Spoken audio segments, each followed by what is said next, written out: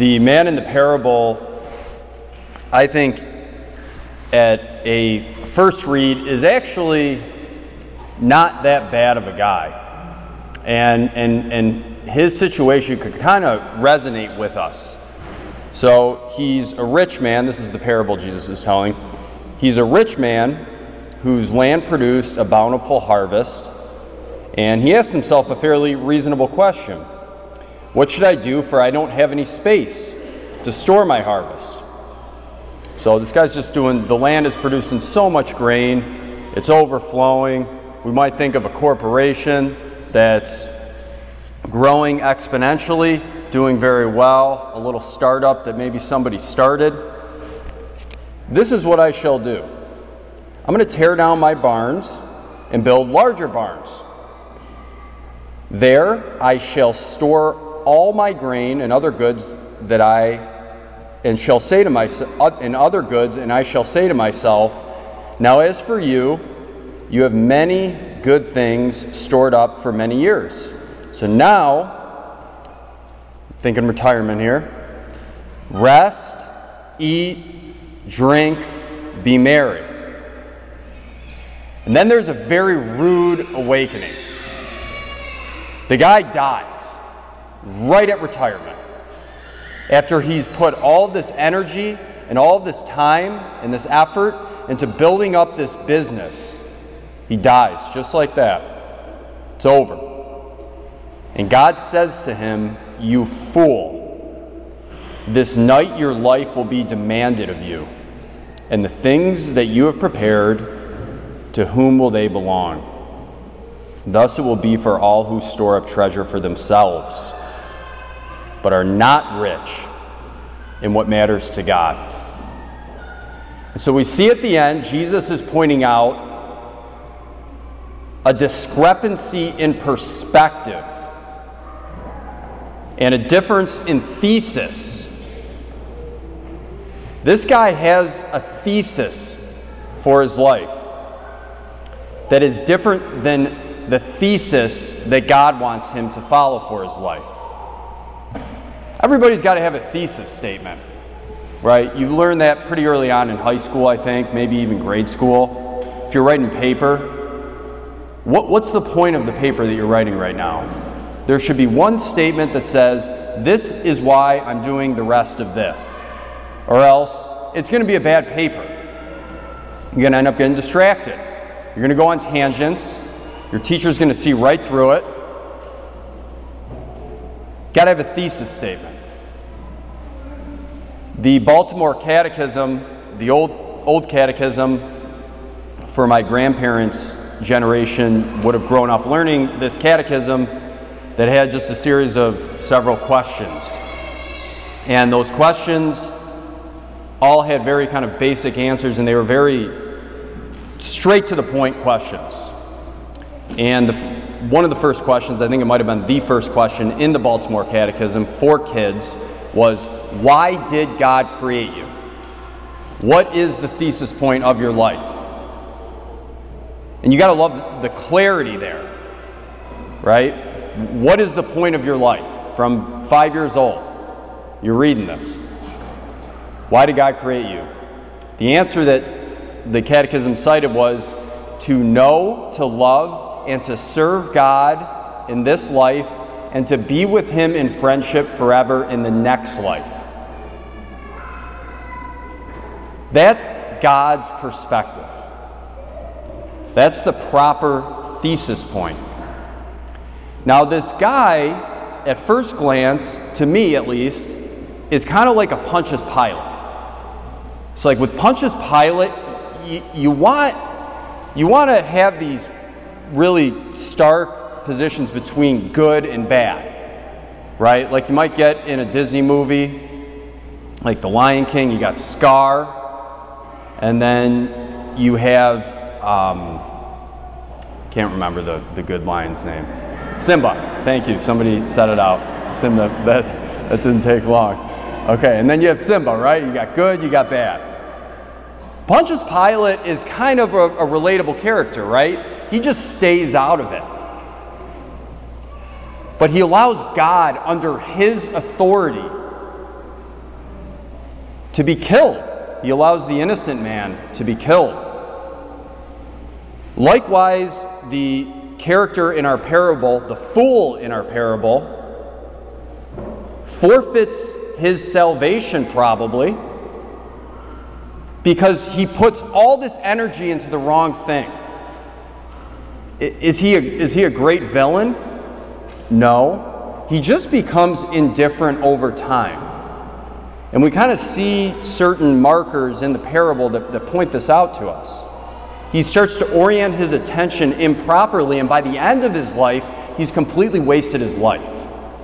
This is a very realistic character, because this is really how it happens in real life for all of us. We don't tend to make very good or very evil choices that are so black and white. We tend to make small compromises over time, and eventually this isolates us. It isolates us from God, and it isolates us from others. And we start to build our own little universe that's comfortable. The problem with that universe is it's not stable. And the problem with that universe is it's fantasy. It's not reality. And reality hits this man, as reality will hit all of us as we create these comfortable little lives for ourselves. The man is already rich at the very beginning of the parable. And notice the words that Jesus uses. There was a rich man, he's already rich, whose land produced a bountiful harvest. That's an issue right from the get-go. The man himself is not even producing this. Out of the goodness of God is this man's land doing very well. And so he asks himself, what should I do? I don't have space to store my harvest. And so we see these movements. What is his movement of heart to do with the extra grain? He's doing very well. He's already rich. It's to store more for himself, so as to eat, drink, and be merry in this life. We're not made for this world. We're not made for this world. We're made for something more than this world. That's why there's an ache and an irritation in all of us that is not satisfied, even when we're on the tropical little island with our margaritas or whatever, and the kids are doing well, our marriage is going well. There's still more that we want. That longing is an eternal longing. We're not made for this world. It's not to say that we're not in the world, that we shouldn't certainly enjoy the world in many aspects and the goodness that God has given us, but we're not made for this world. And so we're not called to build our house on things that will break down. We don't build our house on sand like Jesus says. If our thesis under everything we do that undergirds everything is not what that Baltimore Catechism said, to know, to love, to serve God in this life, and to be with Him in friendship in the next, if that's not the foundation of our lives, and everything is not built on that, that is to say, if the point of us having jobs, providing for our family, and then you could just keep going and build the layers on top of that, if all of that is not built on that foundation, then we are fools. Because everything else, our health, the economy, there's a war in Ukraine right now, there's nuclear possibilities at all times. We just had a worldwide virus, and we see nothing is stable but God. And to put all of our hope into this world is a fool's errand. We don't want to gain everything and then just forfeit our salvation. And Jesus, beautifully, the last thing I'll say about this, very beautifully, Jesus is actually always, even when He is harsh, He is being gentle. He's always, out of love, addressing those that come to Him, even with kind of bad things to say, like this guy. It's not the best statement. Last week we had somebody ask Jesus how to pray. That's a good question. The week before, we had a lawyer ask, what's the greatest commandment? That's a good question. This guy says, tell my brother to give me money. It's probably not the best thing to ask the Son of God, right? But Jesus, once again, is very gentle. This is what Jesus says. The guy says, teacher, tell my brother to share the inheritance with me. Jesus responds, friend, who appointed me as your judge and arbiter?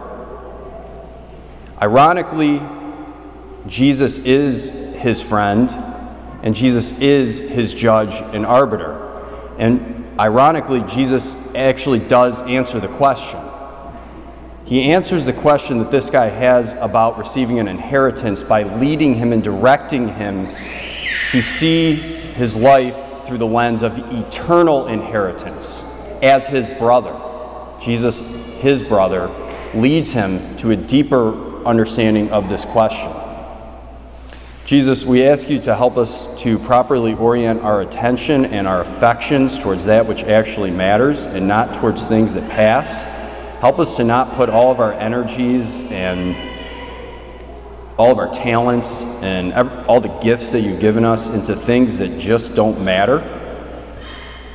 Help us to invest in things that matter, to use our skills to help our families and our spouses, to help our spouses and our children get to heaven first and foremost, and to be concerned with our eternal salvation rather than building an earthly paradise here. Give us this realization of reality as it actually is, and help us to not get caught up in little fantasy worlds that we tend to want to create for ourselves. We ask this through Christ our Lord. Amen.